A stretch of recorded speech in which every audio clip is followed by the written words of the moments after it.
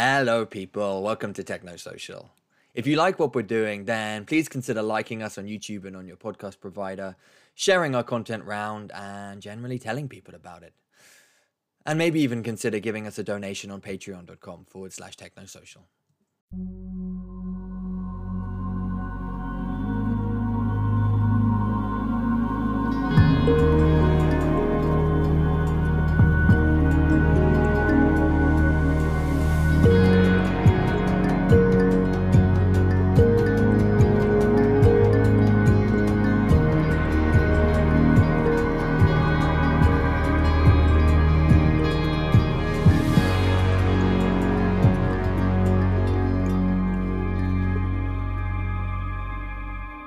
Avoid legal snags by telling people they're being recorded. You're being recorded. I see it at the top left. I'm ready for you. Welcome, Dan. Thank you for joining us on the podcast. So we know your work, and for people who are sort of following us on our podcast, they know that our point of view was always around how in current times technology has seemed to be very inclined to sort of be weaponized and used on the social sphere, on the sphere of human sense making, how people connect with each other. And I know, Dan, that you have very elaborate and well-informed points of view on how artificial intelligence in particular, can be involved in war or in geopolitics. We know you've spoken a little bit about filter bubbles at the UN.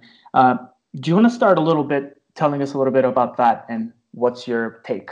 Yeah, sure. I mean, there's a lot, depending on what corners you want to go into. If you want to talk about missile systems and tanks, we can do that. If you want to just talk about the U.S.-China thing, we can do that. So there's so much, but I'll just do a little background where I'm coming from, so some of your folks might not be as tuned into our work. So the company I run is called Emerge Artificial Intelligence Research. So I'm CEO, head of research here. Our focus is mostly on financial services and defense and security. The work is really mapping what's possible and what's working in the space of AI. So what that means is really looking at the whole startup ecosystem of AI companies. What are the new kinds of capabilities they're enabling? What are they allowing companies and big firms to do? And then when we look at the enterprises, what are they adopting? What are they using? And really the hard work of our research, my call directly before you was the head of AI at US Bank. So like hang up and now I'm on this interview with you. So my life is full of calls with folks in the very high up enterprise AI side and all the different vendor companies. A lot of our research is the same. So the perspective is grounded on what's delivering value and actually working in the world. When it comes to security, a lot of my focus has been on the kind of digital sphere that I know you folks talk about. I think what we could do with computer vision on a tank or on a helicopter is interesting, but I think that the plausibly deniable country-to-country sort of disturbances that we can create through media and through the sort of playing with perception, if you will, I think is going to be the big game in the 10 years ahead. And I think even during the election season, we should see a swell of that to which we are not currently prepared. So yeah, my grounding is really in the value of AI for businesses. The people that pay us are banks. We've done projects for the World Bank, et cetera. But my passion is to a great degree in security. So anyway, it'll depend on what you want to know, but that's where I'm coming from, and I'll fully admit what I'm not an expert in, but I'll bring my perspective to bear. Thank you for that introduction. So let me zoom in a little bit onto what we're interested in. How do you think AI is currently involved in the, let's say, dynamics of public opinion in general, in social media, obviously through the internet? How do you think AI can come into play or is coming into play in that sphere? Yeah, I think it's happening through.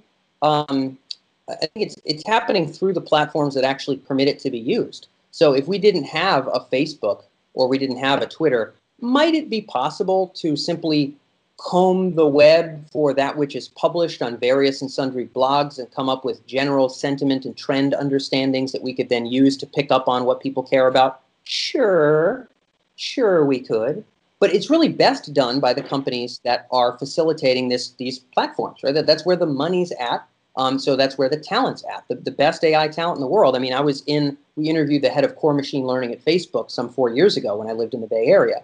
And they got a whole building, like my house that I'm in right now, it's probably 40 of these, and it's all ML, experts and folks working on AI applications. You don't have that with, any given government, there's hardly a government agency that has that much dense experience. So where is it happening?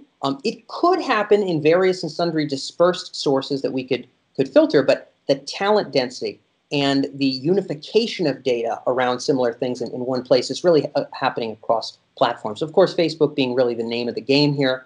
I think Google plays less of the social game, but certainly brings things to our attention more than others based on its own set of algorithms. Twitter is its own ecosystem. YouTube is, I think, an extremely important ecosystem and only getting more important as their kind of use times go up and up. But yeah, if you were to say, where's the action at? I would say, well, let's figure out where the most unified sets of data exist and where the most money in the damn world and the most density of AI talent in the damn world exist. Mm-hmm. And that's a very handful of places on the other coast that I used to live on. So yeah, that's how I'd sum it up. That's interesting. So there's this idea, which you're probably familiar with, which is fourth generation warfare, which is a term that refers to when competition or let's say the dynamics of warfare start to seep into information and psychological warfare, etc. I know I'm kind of making a crude characterization, but this is to point to the following. Let's say that Google is more in the business of gathering data, and Facebook is slightly more downstream towards the side of curating that data, or rather seeing how that data applies to the different bubbles of reality. We know you spoke about this at the UN, and we know that there's a lot of talk today in mainstream media about the deep fakes, about fake news, and we seem to see these things congregate around certain filter bubbles, reality tunnels, certain ways to perceive the world that have set values and set opinions.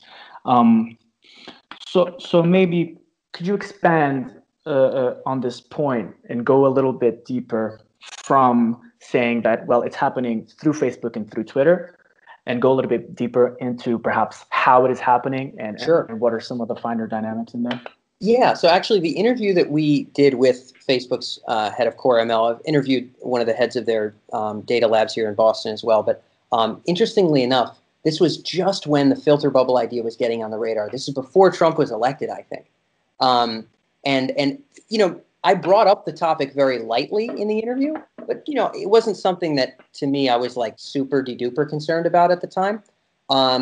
But now I think it's somewhat self-evident that this is a bigger deal. So if we talk at a high and conceptual level, and some of this is actually drawn from, so that whole interview was about personalization. Of course, the guy didn't give me the secret sauce, but explained concepts.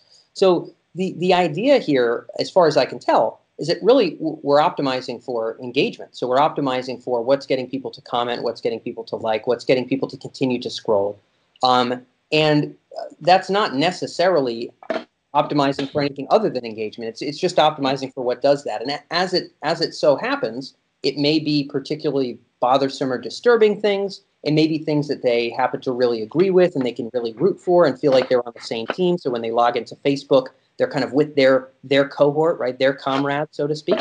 And so ultimately, Facebook needs to determine signals. And so individual signals might be a comment, a like. It might be the context of a comment, right? What did they actually type? The words, the meaning. It might be videos that they upload, being able to extract the natural language and the voice from those videos, maybe to some degree interpret it in terms of visuals, although I'm not sure if they're able to do that for all uploaded videos. But they have this slew of signals they're able to read. And they also have behavior activities that they want to optimize for. So how many logins in a given day? How long do people spend on the platform, for example? And also, I would imagine some measure of what we might refer to as customer lifetime value. How long are they engaged over time? Maybe there's a referral thing in there too, right? How often do they share Facebook? But I think that kind of handles itself at this point. So they've got things they're optimizing for, and then they've got signals. And it's kind of a combination of how does the content and the stuff we could put in front of people, how does the interface itself, take in more and more of those signals to optimize for the things we're trying to optimize for. And so I doubt Facebook has the intention of building filter bubbles. In fact, I would almost bet my life savings that they don't. But I would say that as a consequence of human psychology, as a consequence of us wanting to affirm our own beliefs or us wanting to have an enemy or, the people that want to have an enemy, Facebook probably shows them enemies, right? The people who want to feel warm and fuzzy about their beliefs, they want them to feel warm and fuzzy. The people who unfortunately, the people like me who really don't want to associate with either political pole and want to have intelligent discourse are, there's not enough of us for anybody to give a crap. So, we're just going to get bombarded with one party or the other. But yeah, I mean, ultimately, if you're asking sort of big picture, how does it work? That's basically it. What's interesting is that.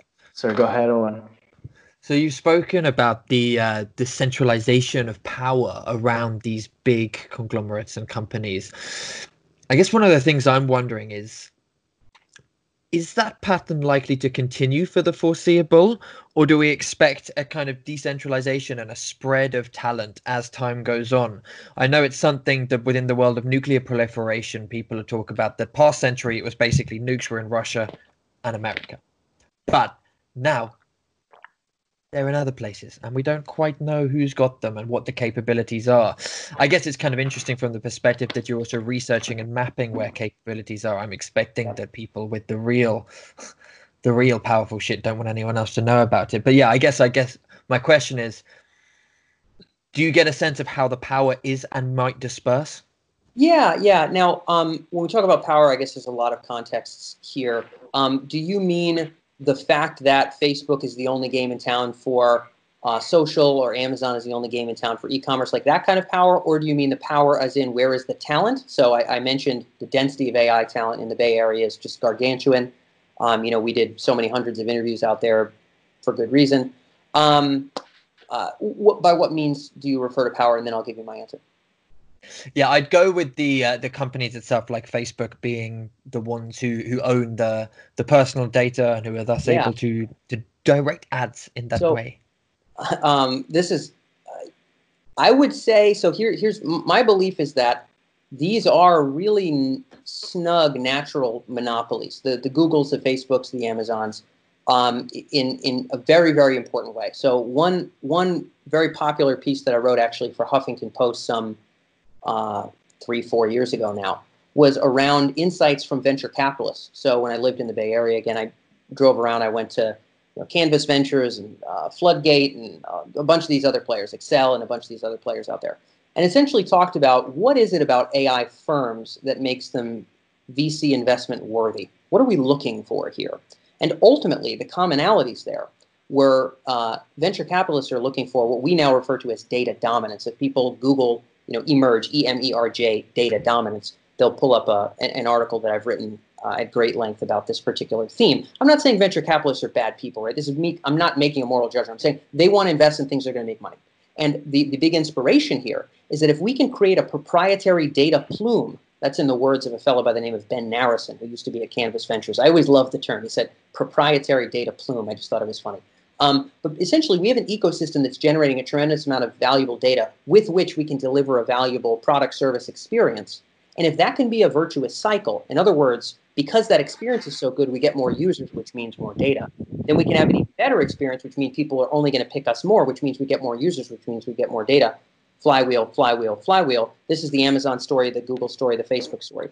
That story, quick sidebar, doesn't translate ubiquitously for all AI products. I mean, a lot of the stuff I focus on, one of my calls earlier this week was with a rather large Australian bank who's one of our customers. And these are people that trust us to basically help build AI strategies, pick high ROI projects. The companies that are doing fraud detection for anti-money laundering or something like that in banking, it's much harder for them to move from one enterprise to another and just instantly like click immediately. It's the different integrations, it's all very hard. But with Facebook, sort of, yes, people are different, but the interface is all the same, the features are all the same, and so it allows us to kind of unify and also scale much more quickly. We don't need a 2-year sales cycle to break our way into HSBC Bank. We can just get somebody to download a damn app. So anyway, the big inspiration is that's like the grandiose dream of AI for all venture capitalists, more or less. I'm not going to pigeonhole everybody, but I'm going to say when you want the next Facebook, that's actually what you're talking about.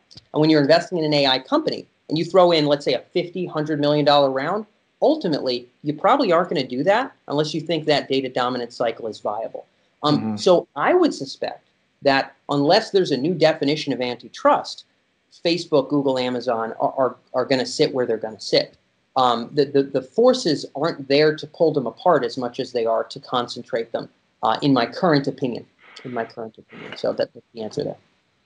Let me zoom into that point. So I'm gonna try to take Owen's question and try to divert it a little bit deeper into what we're thinking about. So you mentioned data dominance, that these monopolies kind of, because of the sheer amount of data that they have, that they're able to provide these platforms, which in the words of Marshall McLuhan would equate to the medium, right? People interact through Facebook, through the medium, and that is indissociable from, say, filter bubbles, from, say, memetic tribes, because that's what the platform is about. Like you said, it's not as if Facebook is designing memetic tribe A, B, or C.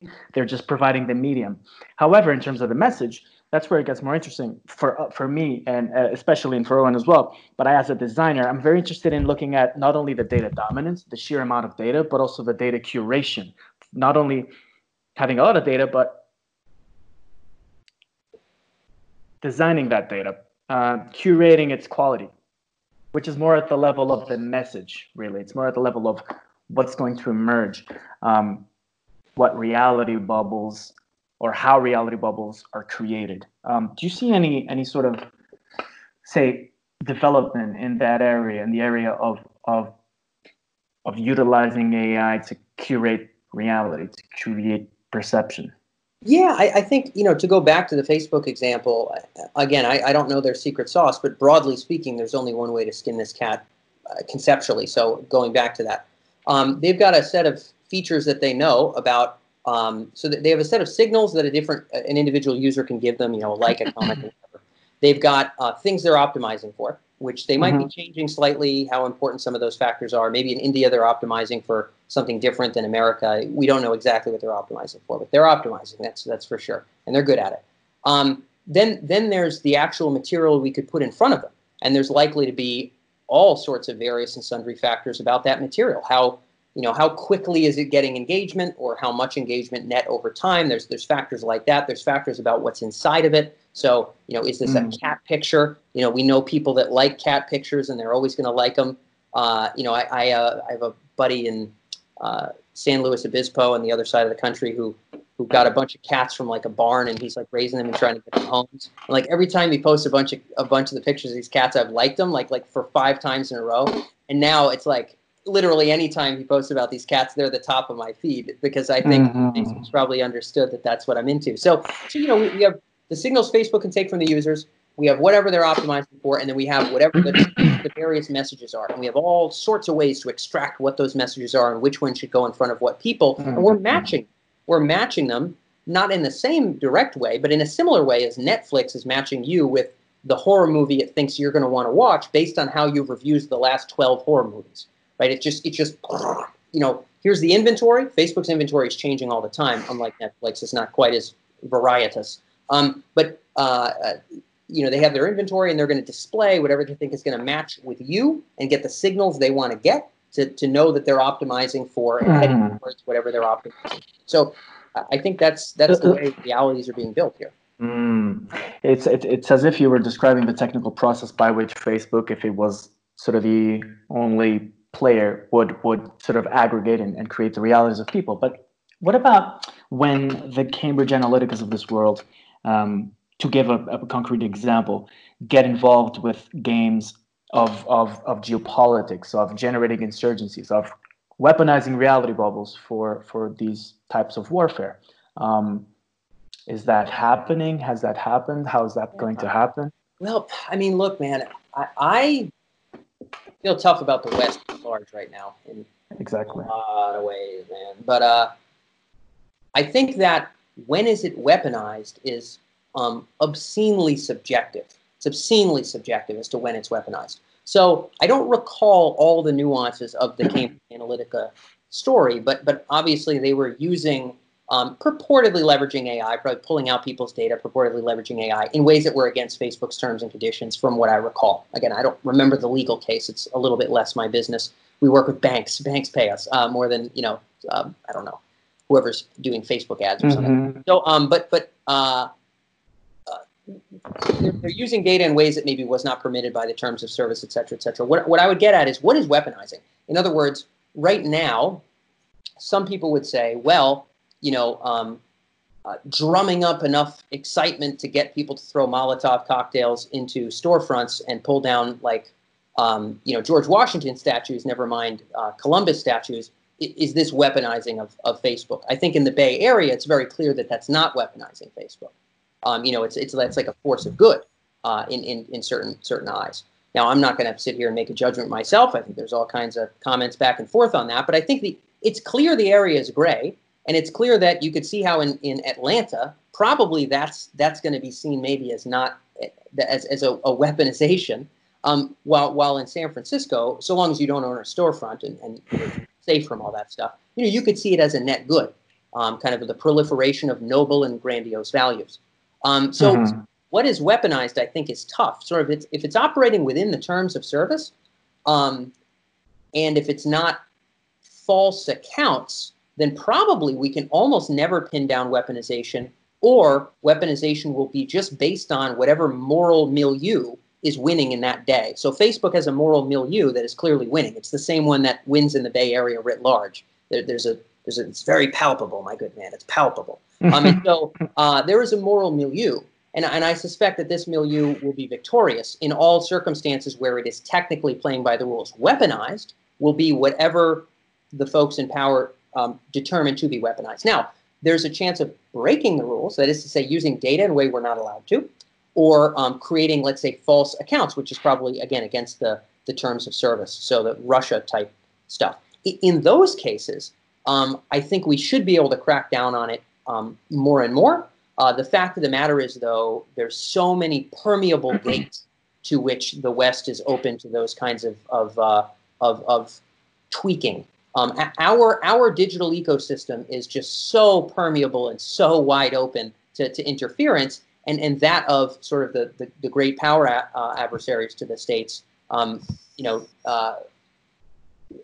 less so. So they've got a much nicer control of the bubble of their own folks, and they ain't letting us into their bubble. Certainly not with ease.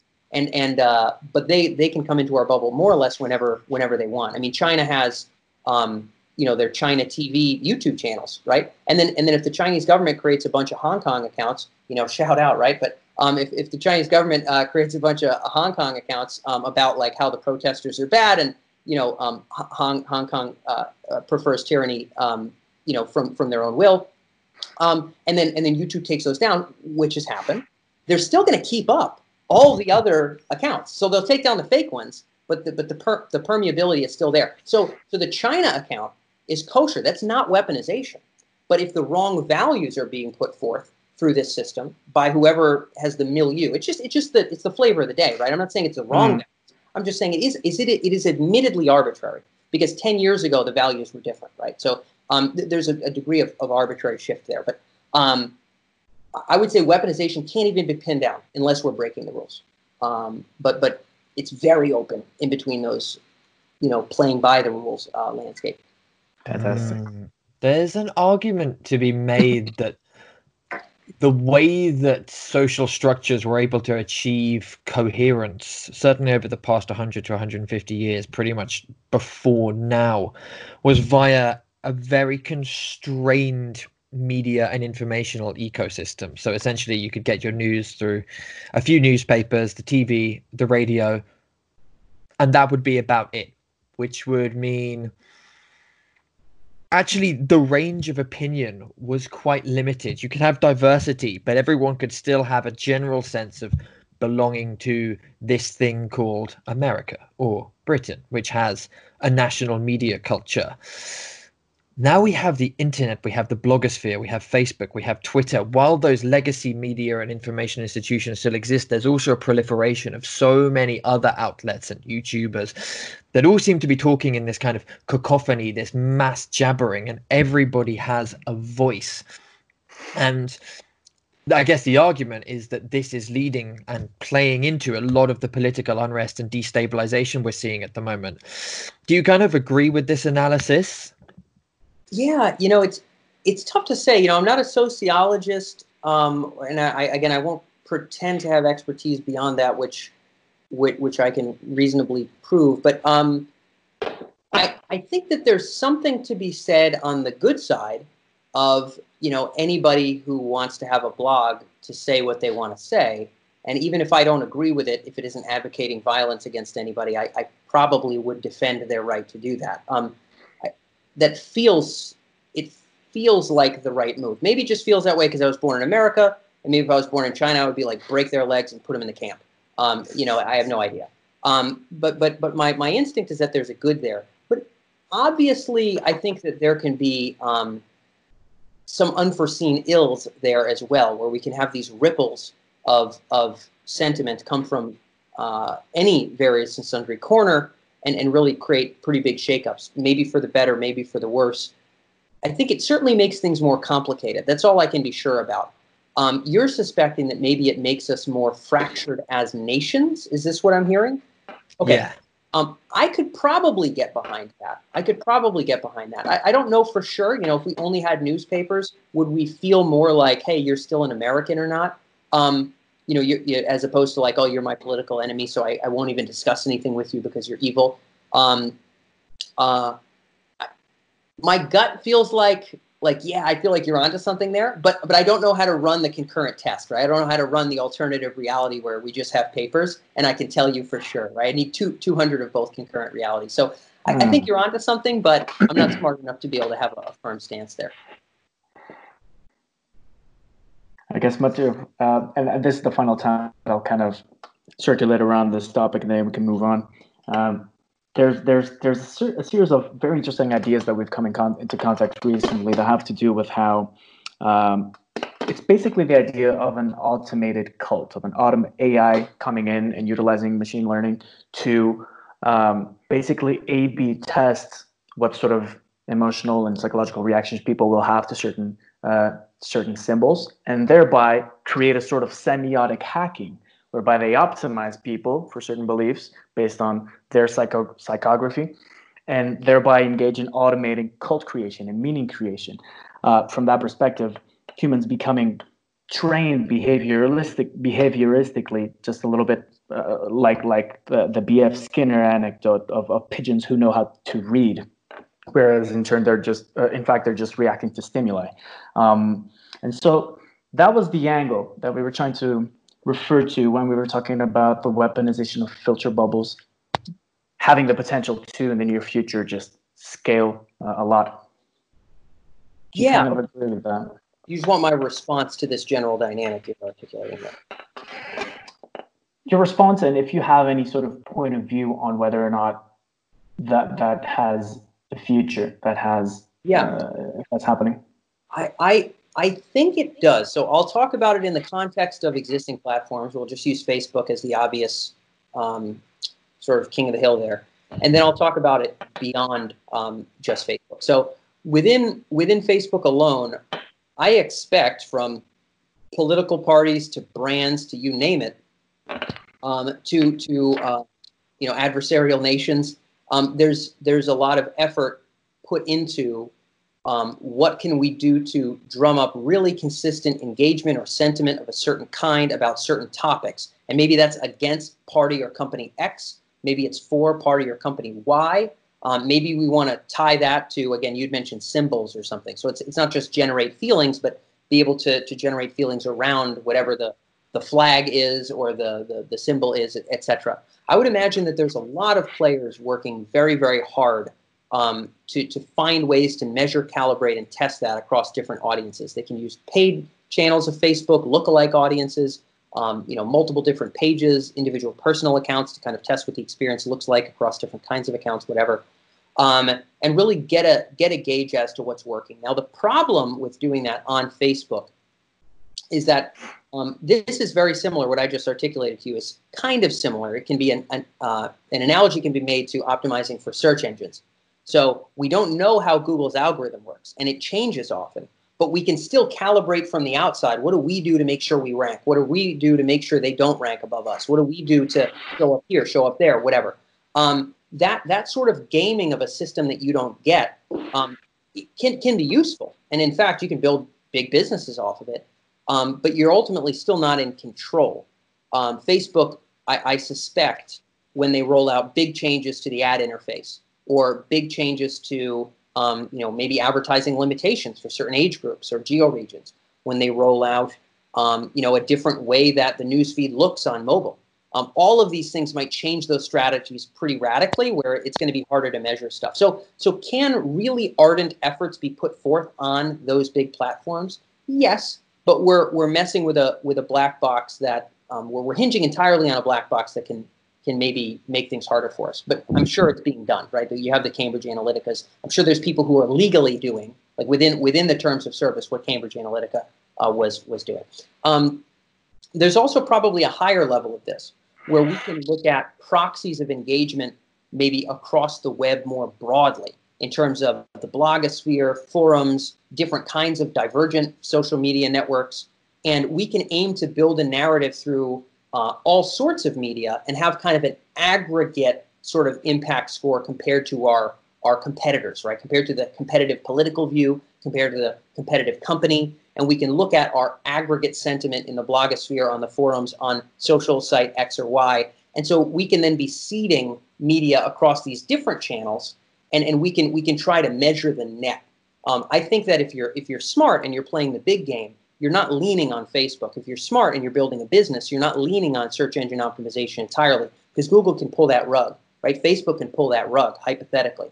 But if you have strategies that you can measure at a little bit of a higher level, then that can kind of, I guess, make good on an aggregate strategy that is to some degree more under your control. So I think this could be done on either level. I think the smart, sophisticated players are playing it at the highest.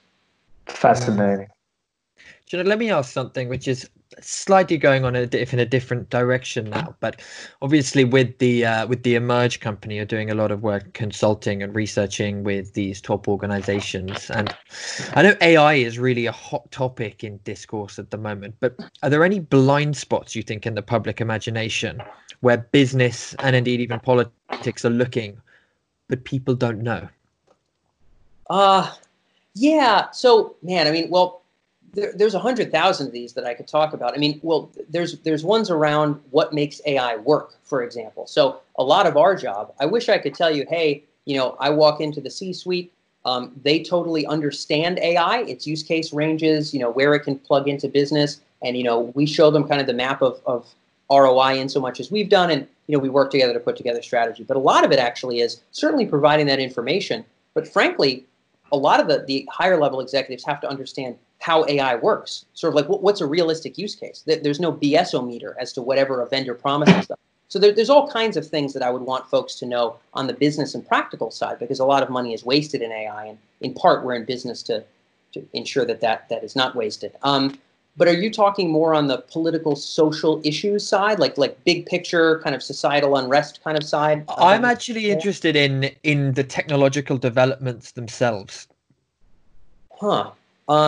Yeah, well, okay, a couple things there. So I will be very transparent with you. My call before you guys today, again, high-level folks at a large U.S. bank, it's rarely about the algorithm. So most of our focus is on sort of what are the inputs, what are the outputs, less so on like what's the screaming edge of NLP at like the lab in Stanford, right? Because it's often going to take, even if something super cool happens there, for one of my clients to be able to plug that in and have it make money is going to be like many, many years. And ultimately, we're about sort of boots on the ground impact AI. Like when we go to Interpol, right? Even if we're talking outside of companies, we're talking about governments. We go to Interpol, we talk about AI and policing. They're not saying what kind of support vector machine and what kind of what's new in linear algebra that's building support vector, right? They're just like, can we pick up on different kinds of automobiles from this, distance above the street with only satellite view, something like that, right? I'm giving you a random example. So it's inputs and outputs is our language. So I'm less skilled on what's happening in Stanford and Oxford on the tech side. In terms of things I think people should know about on the tech side, a meta trend that is sort of meta true is that these technologies, particularly in computer vision and programmatically generated content, are improving rather quickly. So if we look at when I gave my first talk on programmatically generated faces and people, for example, like 2.5 years ago, just looking at where that was then and where it is now, wildly different. It was in an MIT lab. It was not out in the world really. It was taking a picture of a person and then putting them in whatever pose we wanted. So there was like, hundreds of poses, and then just saying, okay, here's a picture of a person, have them doing that yoga pose, and then it would just display the image. And it was kind of grainy, it was kind of weird, but it was neat that you could just take a person, just a random photo of a person on the street, and just have them playing golf, have them, like holding a microphone, have them doing whatever you want. Have them doing porn. Yeah, well, of course, that's where things go. Well, actually, this is okay. You're steering us in the direction I wanted to go. Not because I want to get into porn, but because this is becoming more accessible. Really? The idea that was really grainy and rough back then. Now those programmatically generated poses are really strong, and we can actually take a set of pictures of a person. I think there was one experiment I saw in academia where it was a single picture of a person, and then have them do a whole dance, like programmatically create a video of them doing like Fortnite dances or something crazy like that. Now, it's still distinguishable. If you squint and you look at it, it's still distinguishable. But the fact that a year and a half, 2 years, we went from like stick figure level, but really interesting, to like, wow, from a distance, I would believe this. In 2 more years, we might be pretty close to indistinguishable. And at that point, we're getting to a big kind of crescendo dynamic. And this is what we talked about at UN headquarters. And I'm going to keep beating this drum at the UN because I think it's important. For 5 or 6 generations, images, video, audio were artifacts of things that actually happened, events that actually happened. Over the next 10 years, that will clearly not be the case. And that broad dynamic is what we're not ready for.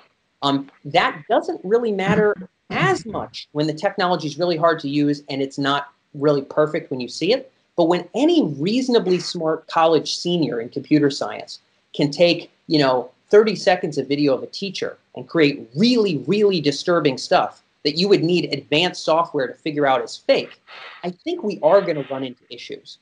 And so it's about the speed of progress. I think for the most part, what's interesting, what people should know, less than algorithm A, algorithm B. I don't know which one of these are going to win the race, but there's so many runners and so many of them have crossed the hurdles over the past that if I look 2 years forward, we're looking at powerful stuff. And so I think that's why it should be on the radar.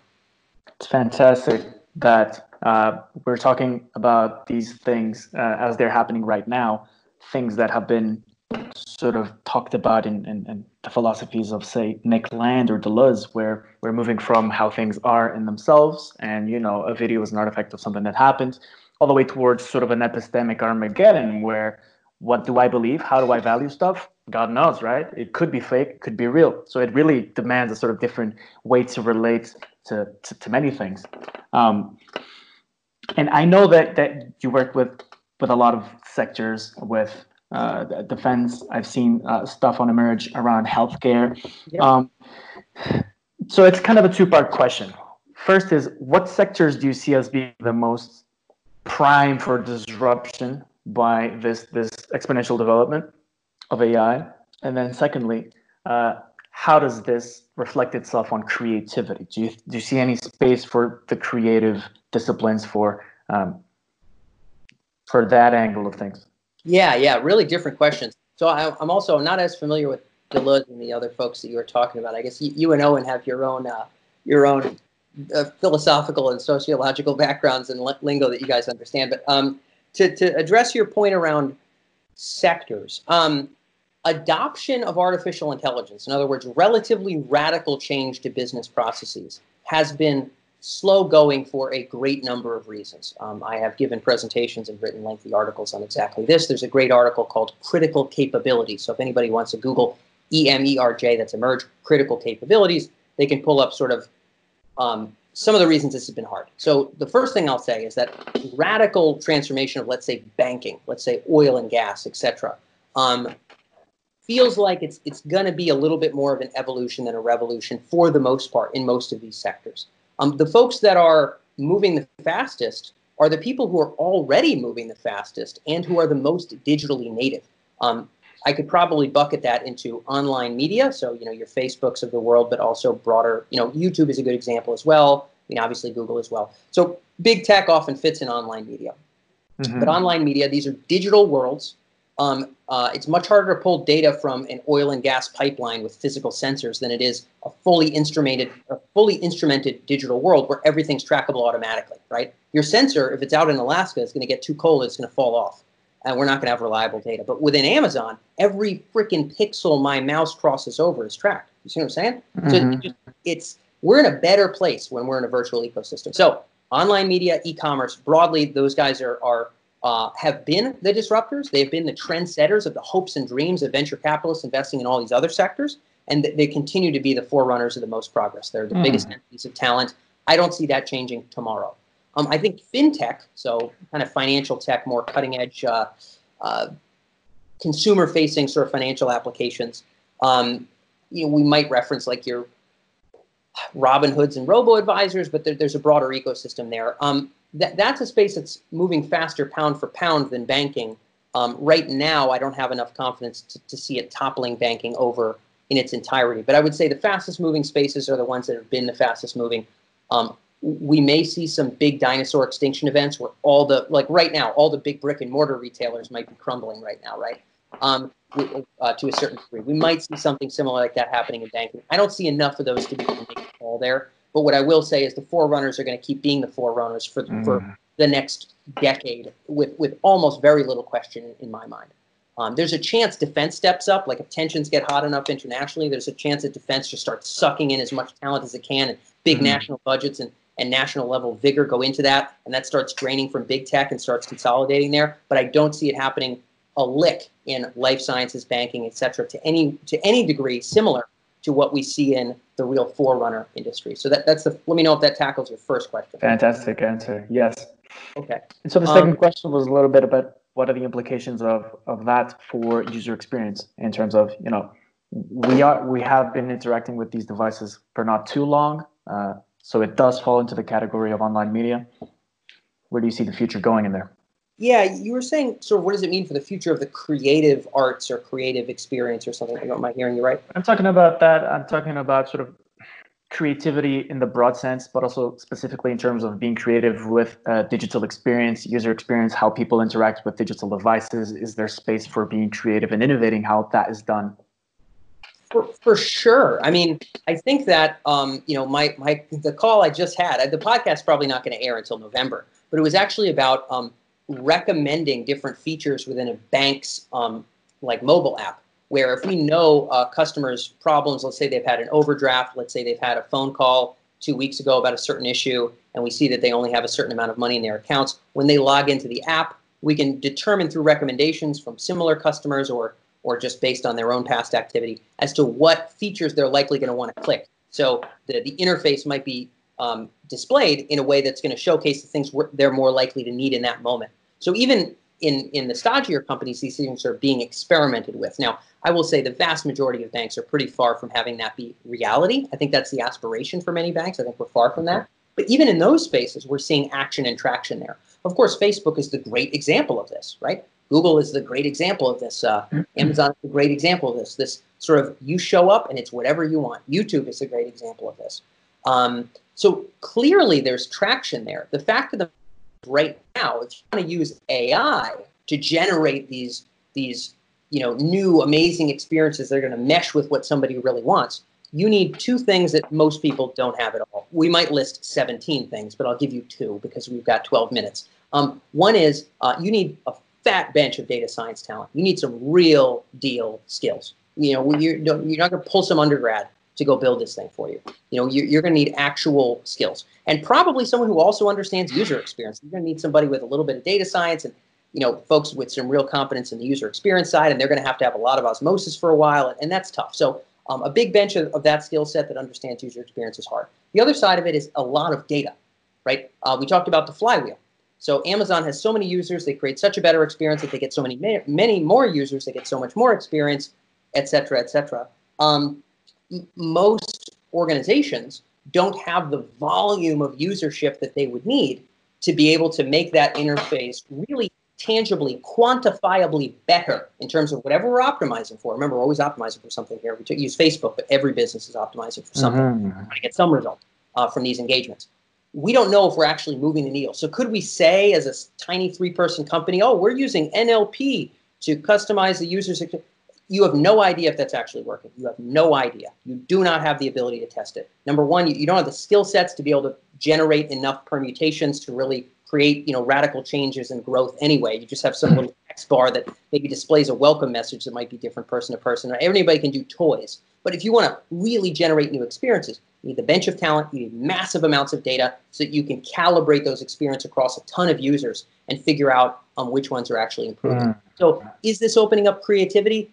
Sure, if you're part of those teams at companies that are savvy enough and have enough data and talent and enough skill set to be working on these things. And if you want to do that, the best place to go is Silicon Valley. I say all the time, and I wrote a whole article about it once, B2B and B2C AI are different. If you want AI that's interfacing with human beings, you're in their face. You're changing what they're seeing in real time. That's very different. If I use a search application to search for legal documents in the back of my bank, okay, I type in, and I can maybe more quickly find things based on broader sets of keywords or broader sets of themes and terms beyond just individual strings of words. So I'm using NLP and AI in some sense. If that doesn't work 80% of the time, but it works way better than most things, or if that doesn't work even 40% of the time, but 60% of the time, I'm finding whatever legal doc I wanted way quicker than I was before. As a user within that bank, I'm actually probably okay with that. I mean, on the net, right? Net, it's probably saving me a little bit of time, so I'm fine with that. We have nowhere near that kind of allowance with customer-facing applications. Nowhere near that kind of allowance. We need really fast iteration cycles. We cannot completely screw up the user's experience. We need really fast iteration cycles. We need to be able to learn quickly. What does that mean? It means we need that talent I talked about. We need sufficient data. The real place of density of customer-facing AI talent is in the Bay Area. That's where it is.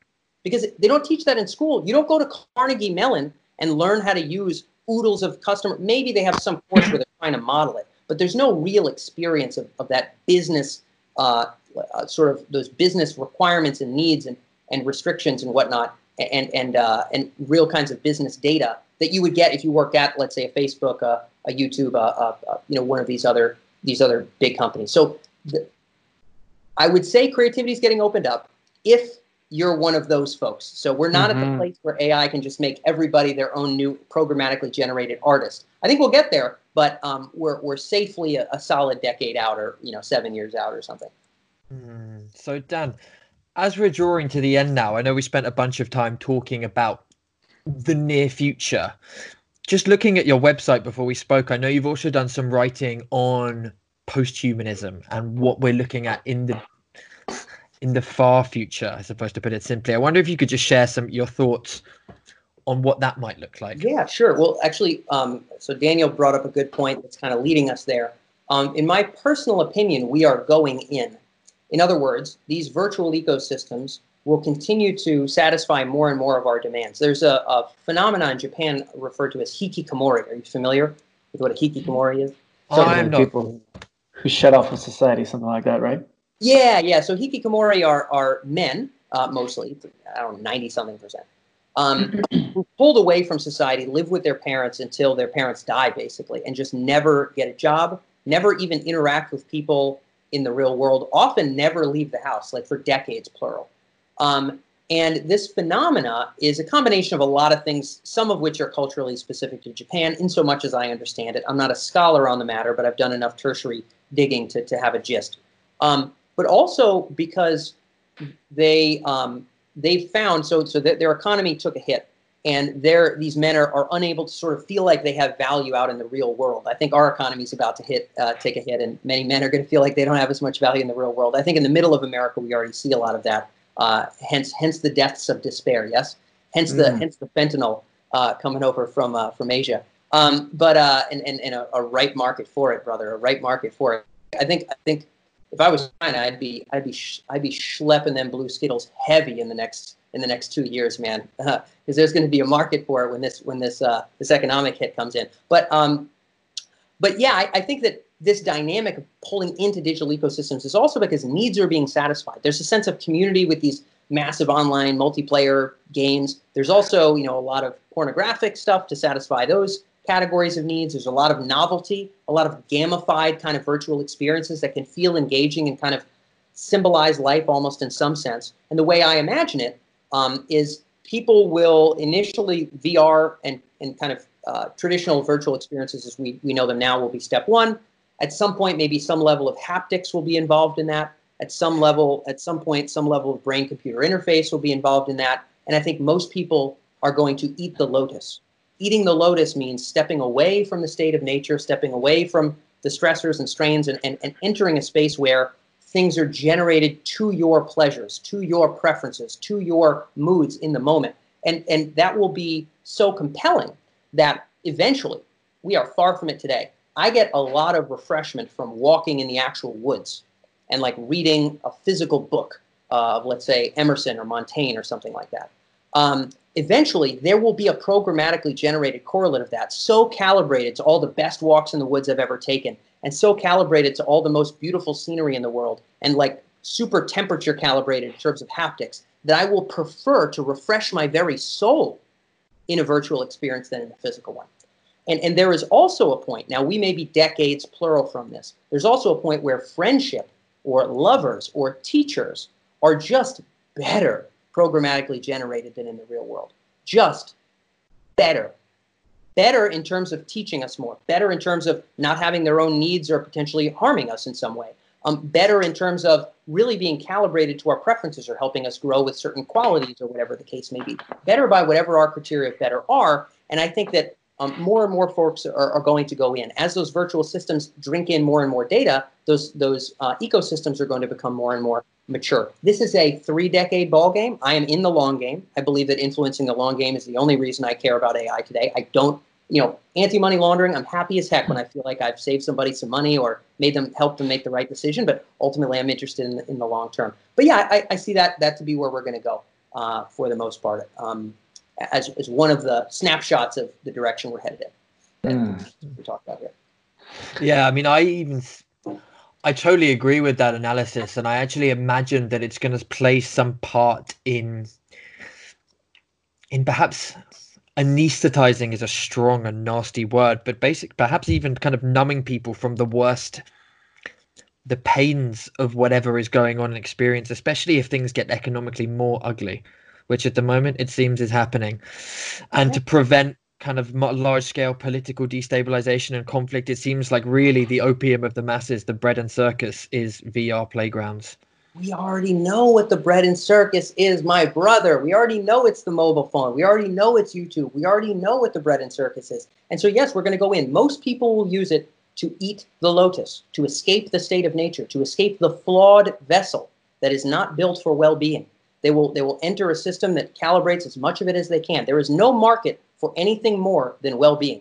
Well-being, like preferable qualia, preferable felt experience, is the only market. It is the ultimate market. And so most people will use these ecosystems to eat the lotus. Some people, so I have an article called Lotus Eaters and World Eaters. It's Googleable. But there will be another category of people that uses these extensions of capability to, yes, maybe calibrate more bliss, but also to wield more power. The only way you're going to be able to be super useful and valuable, whether you're a politician or a business owner or whatever in the future, is to be able to massively expand your capabilities with these technologies and marshal other folks to do the same for your causes and your ends. And so some people will become world eaters, where they will just extend their capabilities to these digital spheres and become more and more capable. They're not bad people, by the way. They might just be ambitious and they don't only want to eat lotuses, right? I understand that. But I suspect the most people just want the pain to stop. I suspect most living is essentially just coping. And that we're seeing that now, and we'll continue to see it into the future as very nice, rife little nests for settling into or escaping your coping are built in these virtual ecosystems.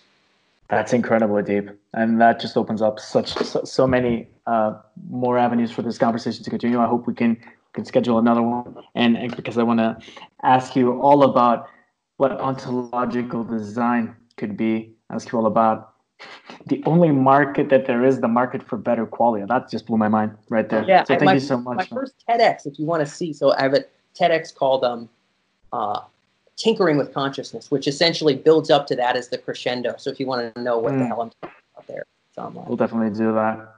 Cool. Yeah, anyway, I hope we get to find another chance for another call. I know I got to bounce today, but guys, this was a lot of fun. I appreciate you having me.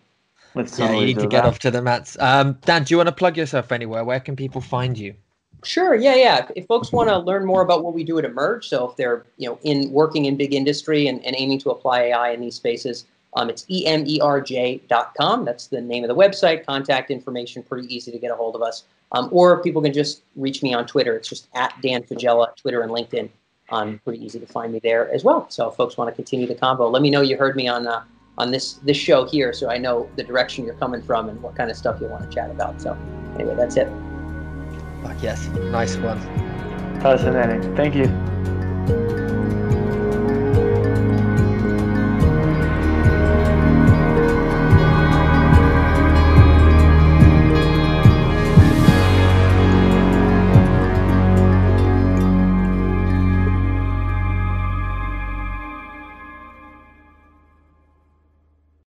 Hello, people, once again. And if you made it this far, well done. I hope you enjoyed the conversation. If you like what we're doing, then please consider supporting us on YouTube and on your podcast app, sharing the content round and talking to people about it.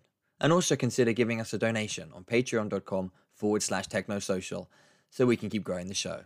Ciao.